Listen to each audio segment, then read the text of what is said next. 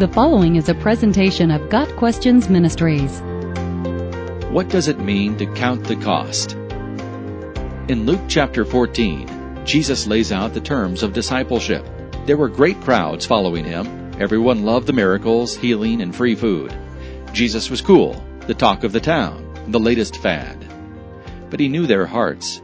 He knew they desired the benefits of what he did, rather than an understanding of who he was. They loved his gifts, not the life he was calling them to. So he explained what it takes to be one of his followers.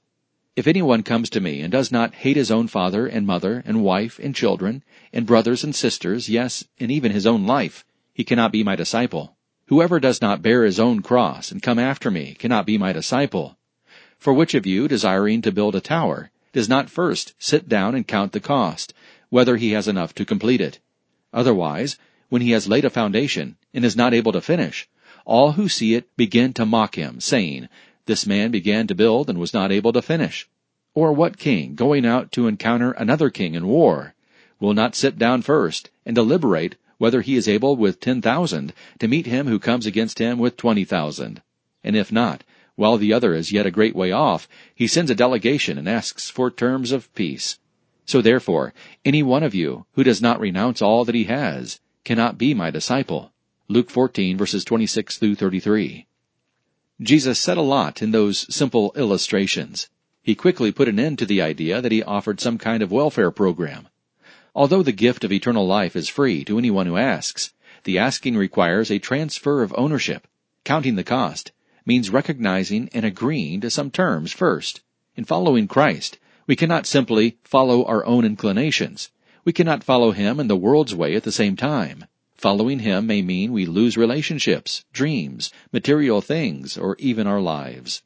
Those who are following Jesus simply for what they can get won't stick around when the going gets tough. When God's way conflicts with our way, we will feel betrayed by the shallow, me-first faith we have bought into.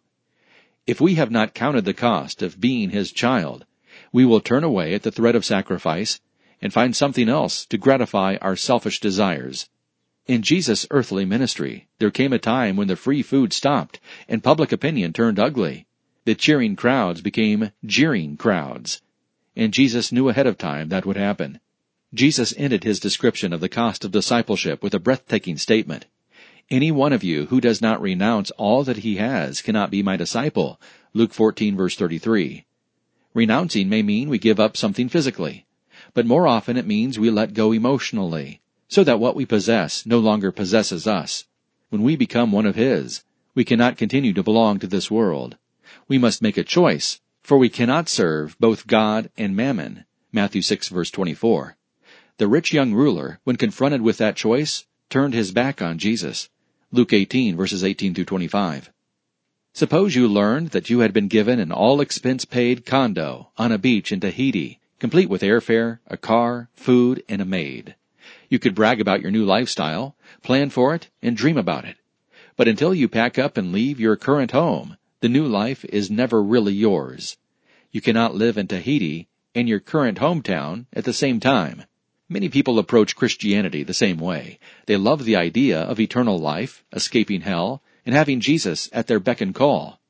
But they are not willing to leave the life they now live. Their desires, lifestyle, and sinful habits are too precious to them. Their lives may exhibit a token change, starting to attend church or giving up a major sin, but they want to retain ownership of everything else. Jesus is speaking in Luke 14 to those with that mindset. We cannot earn salvation by lifestyle change or any other good deed.